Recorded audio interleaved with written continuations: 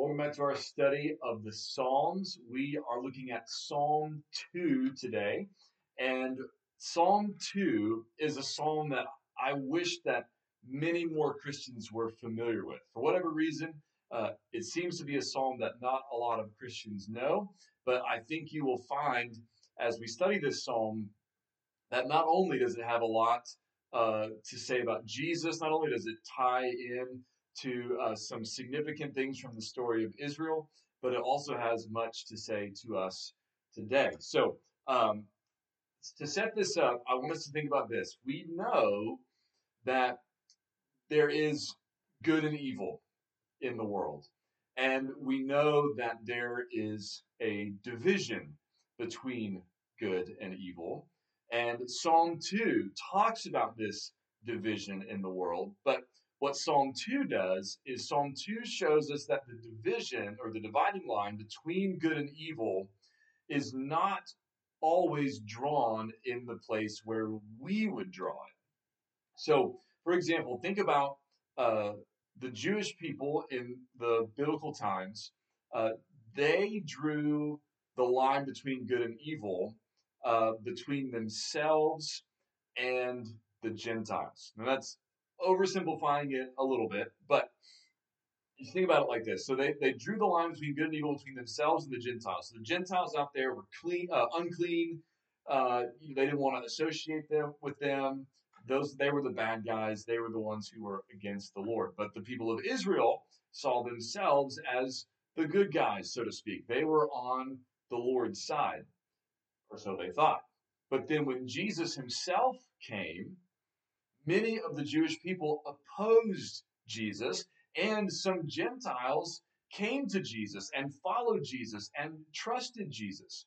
So it turned out the line between good and evil was not the line between Jew and Gentile. Instead, the line between good and evil was the line between those who believed Jesus and followed him and those who resisted him. And there were Jews and Gentiles on both sides of that line.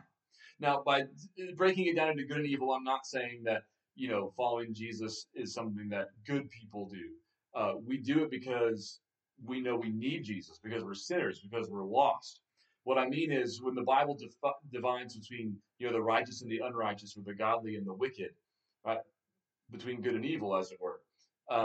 Those who are on the side of the Lord are not those who are good in themselves, but who have come to the Lord for grace and mercy and forgiveness and to be made new. And so they are the righteous because of Christ, because of the Lord. And then, of course, they begin to walk in righteousness and on and on and on. But my point is that the Jews and the Gentiles, or the Jews, drew that line between themselves and the Gentiles. And still today, we often draw the line between good and evil in the wrong places. And we want to be aware of that. We want to be careful about that.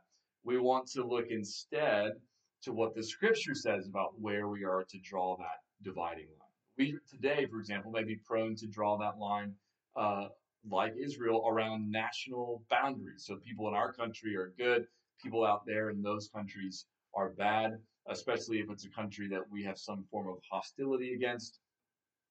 But as Christians, we know we have brothers and sisters in Christ in that country, whatever country it is.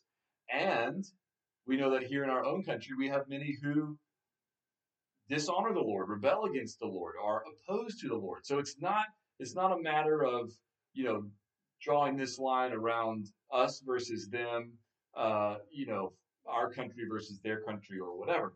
Instead, what Psalm 2 is going to show us, what really the whole Bible shows us, is that what matters, the only dividing line that really matters, is do you trust the Lord or do you resist the Lord? Do you believe in the Lord or do you reject the Lord? That's really what matters. So here we go. Psalm chapter 2 says, "Why do the nations rage and the peoples plot in vain? The kings of the earth set themselves, and the rulers take counsel together against the Lord and against his anointed, saying, Let us burst their bonds apart and cast away their cords from us. He who sits in the heavens laughs. The Lord holds them in derision. Then he will speak to them in his wrath and terrify them in his fury, saying, As for me, I have set my king on Zion, my holy hill. I will tell of the decree. The Lord said to me, You are my son. Today I have begotten you. Ask of me, and I will make the nations your heritage, and the ends of the earth your possession. You shall break them with a rod of iron and dash them in pieces like a potter's vessel. Now, therefore, O kings, be wise. Be warned, O rulers of the earth. Serve the Lord with fear and rejoice with trembling. Kiss the Son, lest he be angry and you perish in the way. For his wrath is quickly kindled. Blessed are all who take refuge in him. So, the first thing we want to see in Psalm 2 is how Psalm 2 ties into Israel's story. So, Psalm 2 grows out of the promises that God made to David and David's own experience. David, of course, was anointed as king in 1 Samuel 16. It was the prophet Samuel who came to anoint David. And when David was anointed, he didn't automatically become the king. Saul was still on the throne, but he had been designated, set apart as God's king. And one of the very next things that David does is he fights Goliath, who is the lead warrior of the Philistines. And Goliath is defying the armies of God, and he mocks David, who is the Lord's anointed, and resists him. But David, of course, slays Goliath, and David fights against the Philistines. And there are other countries all throughout the Old Testament, right? Other peoples who fight against God's people, who resist them, uh, who and who fight against Israel's king. And so this psalm, where it says that the nations rage and the peoples plot in vain, and they set themselves against the Lord and against his anointed, that grows out of, again, the experience of David and other parts of the Old Testament as well. And also grows out of these promises that God made to David, where God made a covenant with him in 2 Samuel 7, where God told David that one of his own descendants would sit on his throne and reign forever, that God would establish his kingdom, that his son would build a temple for the Lord, and God said that he would be to him as a father, and he, the offspring of David, would be as a son to the Lord. And so when David talks about uh, verse 6, God says, I have set my king on Zion, my holy hill. He's talking about the king from David's line. When he says in verse 7, I will tell of the decree, the Lord said to me, You are my son. Today I have begotten you. That's that language from God's promise to David about how God would treat his son who would sit on his throne, that God would be like a father to him and that he would be like a son to God. So David is writing out of those promises, and out of his experience, and then, of course, also under the inspiration of the Spirit, and knowing that from his line would ultimately come the Messiah.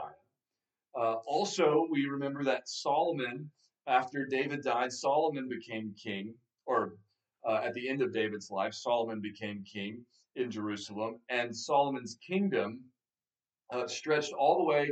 The Bible says in 1 Kings 4:21, it says Solomon ruled all the kingdoms from the Euphrates to the land of the Philistines and to the border of Egypt. If you look at a map, that's a pretty big portion of land. And God says here in Psalm 2 to the king, his son, ask of me and I will make the nations your heritage. David said in response to God's promise, this is instruction for mankind. In other words, what God's going to do with David's house is something that the whole world needs to listen to and learn about because it's going to affect everyone. So Psalm 2 grows out of David's experience and God's promises to David. And uh, and then what David says in Psalm 2 is this. So it's kind of broken up into four brief sections, and here's what those four sections are about. Number one, in verses 1 to 3, the nations plot rebellion against God and against his anointed. Right? So they don't want God to rule, and they don't want God's anointed king to rule.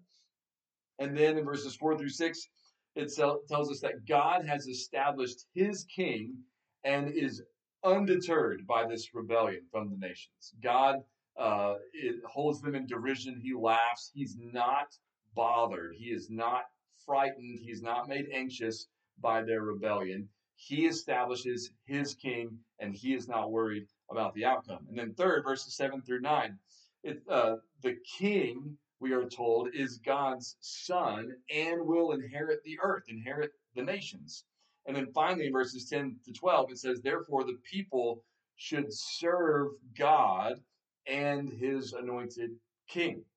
All right, so it says, now therefore, O kings, be wise, be warned, O rulers of the earth, serve the Lord with fear, kiss the Son. That's the king. The Son and the king are the same person.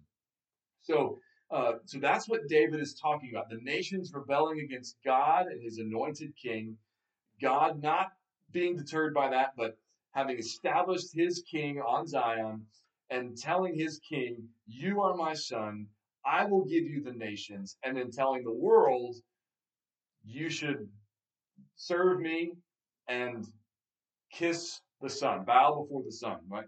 Take refuge in him. The very last verse says, blessed are all who take refuge in him, the Son, the King. So that's what Psalm 2 is about. That's what it grows out of from David's story and God's promises to David. And that's what David speaks of in Psalm 2. But of course, this psalm is not only about David and David's experience and the experience of the kingdom of Israel. It's ultimately about Jesus. We know that Jesus himself said that the Psalms had to be fulfilled in him. The scriptures are all about him. And so it's not surprising to see in this psalm clear connections to Jesus. For example, when it mentions the anointed in verse 2, of course, in one sense, that refers to David, who was anointed as king, or to Solomon, who became king after him. But more ultimately, your translation might do like mine does and capitalize that word anointed and capitalize king and capitalize son, because we know ultimately that's about Jesus. The word anointed here in the psalm is the word Messiah. The word in the New Testament is Christ. All of those mean Christ, and Messiah mean anointed one. So Jesus is the anointed one. He is the Messiah. That's one clear way we know this psalm is ultimately about him.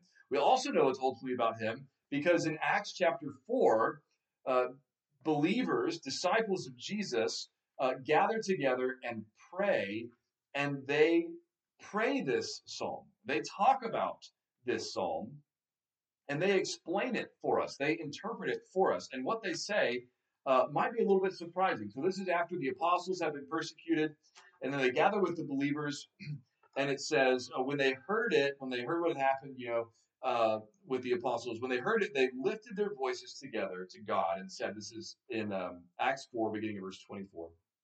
Sovereign Lord, who made the heaven and the earth and the sea and everything in them, who through the mouth of our father David, your servant, said by the Holy Spirit. So David wrote this psalm. The Holy Spirit inspired him. But God, ultimately, you were saying this, right? You, through the mouth of our father David, your servant, said by the Holy Spirit. And then here's God, what you said. Why did the Gentiles rage? Gentiles, nations, means the same thing. Why did the Gentiles rage and the peoples plot in vain? The kings of the earth set themselves, and the rulers were gathered together against the Lord and against his anointed. So that's the first part of Psalm 2 that we were just hearing about. Now, here's how they sort of interpret that and explain that in their prayer. They say, for truly in this city, they're in Jerusalem, were gathered together against your holy servant Jesus, whom you anointed, right? So he's the anointed one the psalm is talking about.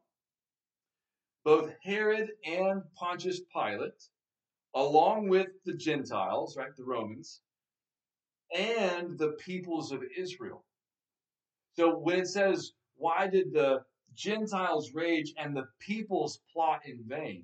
They say, the Gentiles, yeah, the Romans, Pilate, they were against Jesus. But also, why did the peoples plot in vain? The peoples of Israel, who also plotted against Jesus, who called out for his crucifixion.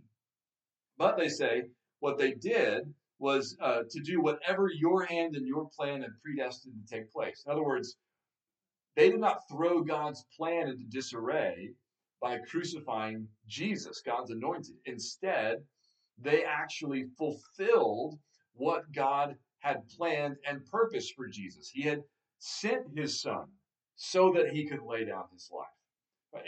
In Psalm 2, what is God's response to the plotting and scheming of these peoples and nations? He says, I've put my king on Zion, my holy hill. Well, what happened to Jesus? When they plotted against him and handed him over and called for his crucifixion, he was crucified. But even in the act of being crucified, Pilate put the charge against Jesus on the cross so that people could see what he was being crucified for. And what did that piece of wood or whatever it was say? This is Jesus, the King of the Jews.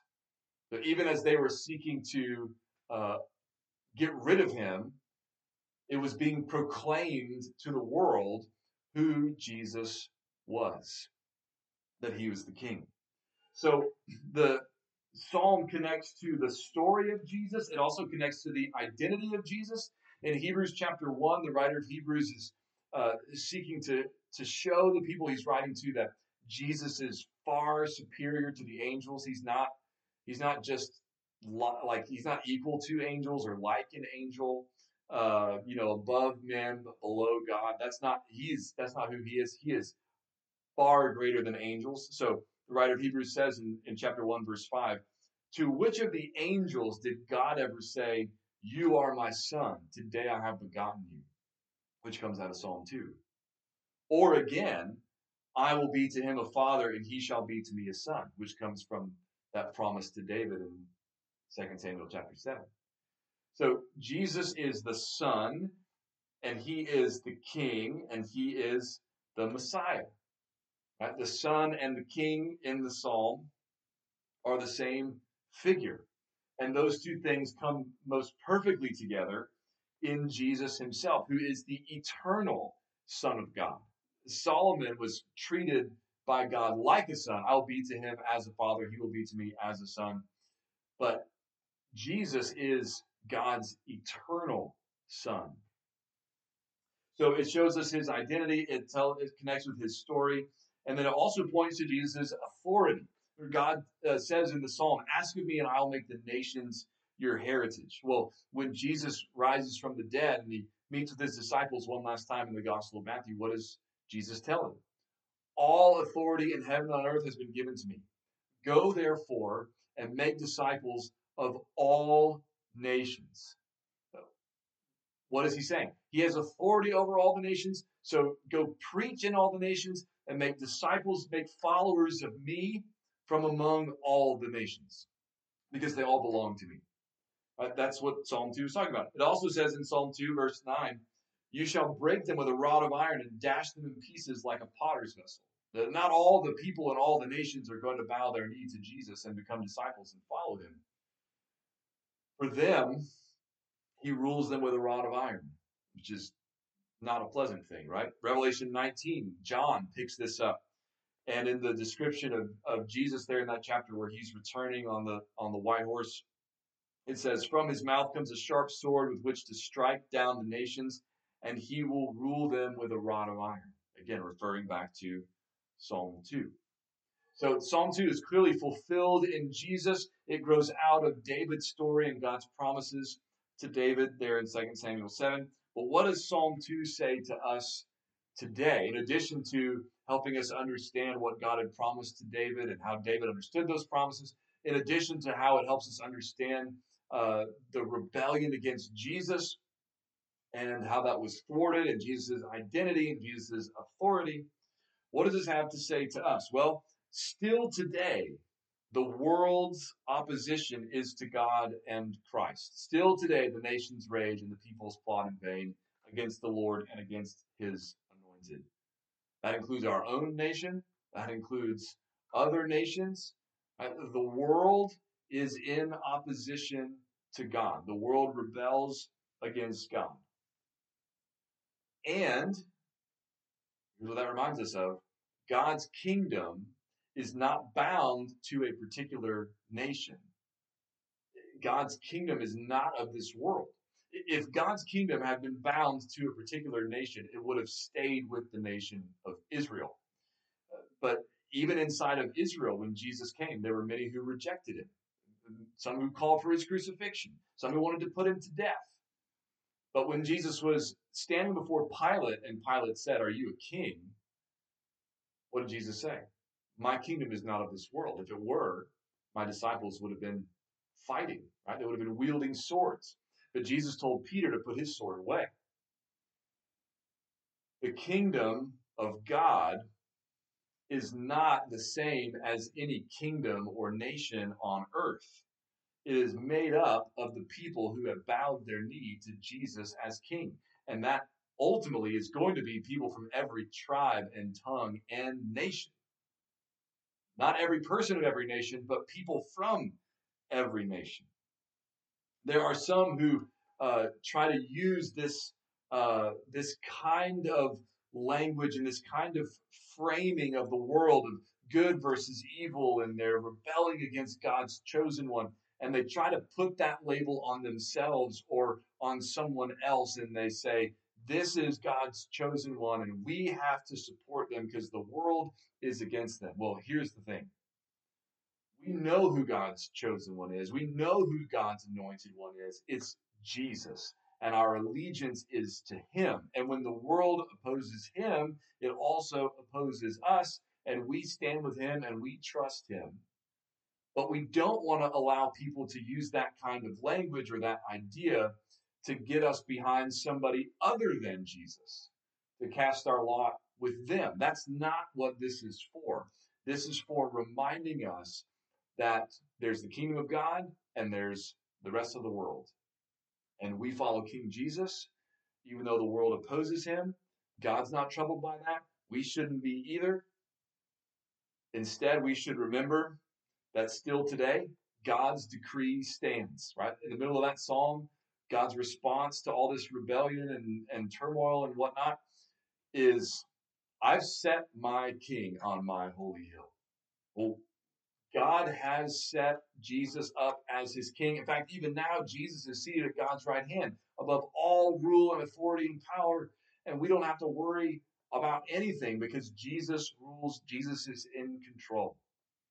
So still today, God's decree stands. And then finally, still today, blessing belongs to those who take refuge in the Son. This is where the psalm ends. The end of verse 12, "Blessed are all who take refuge in him," that is, in the Son, in the anointed King, in Jesus.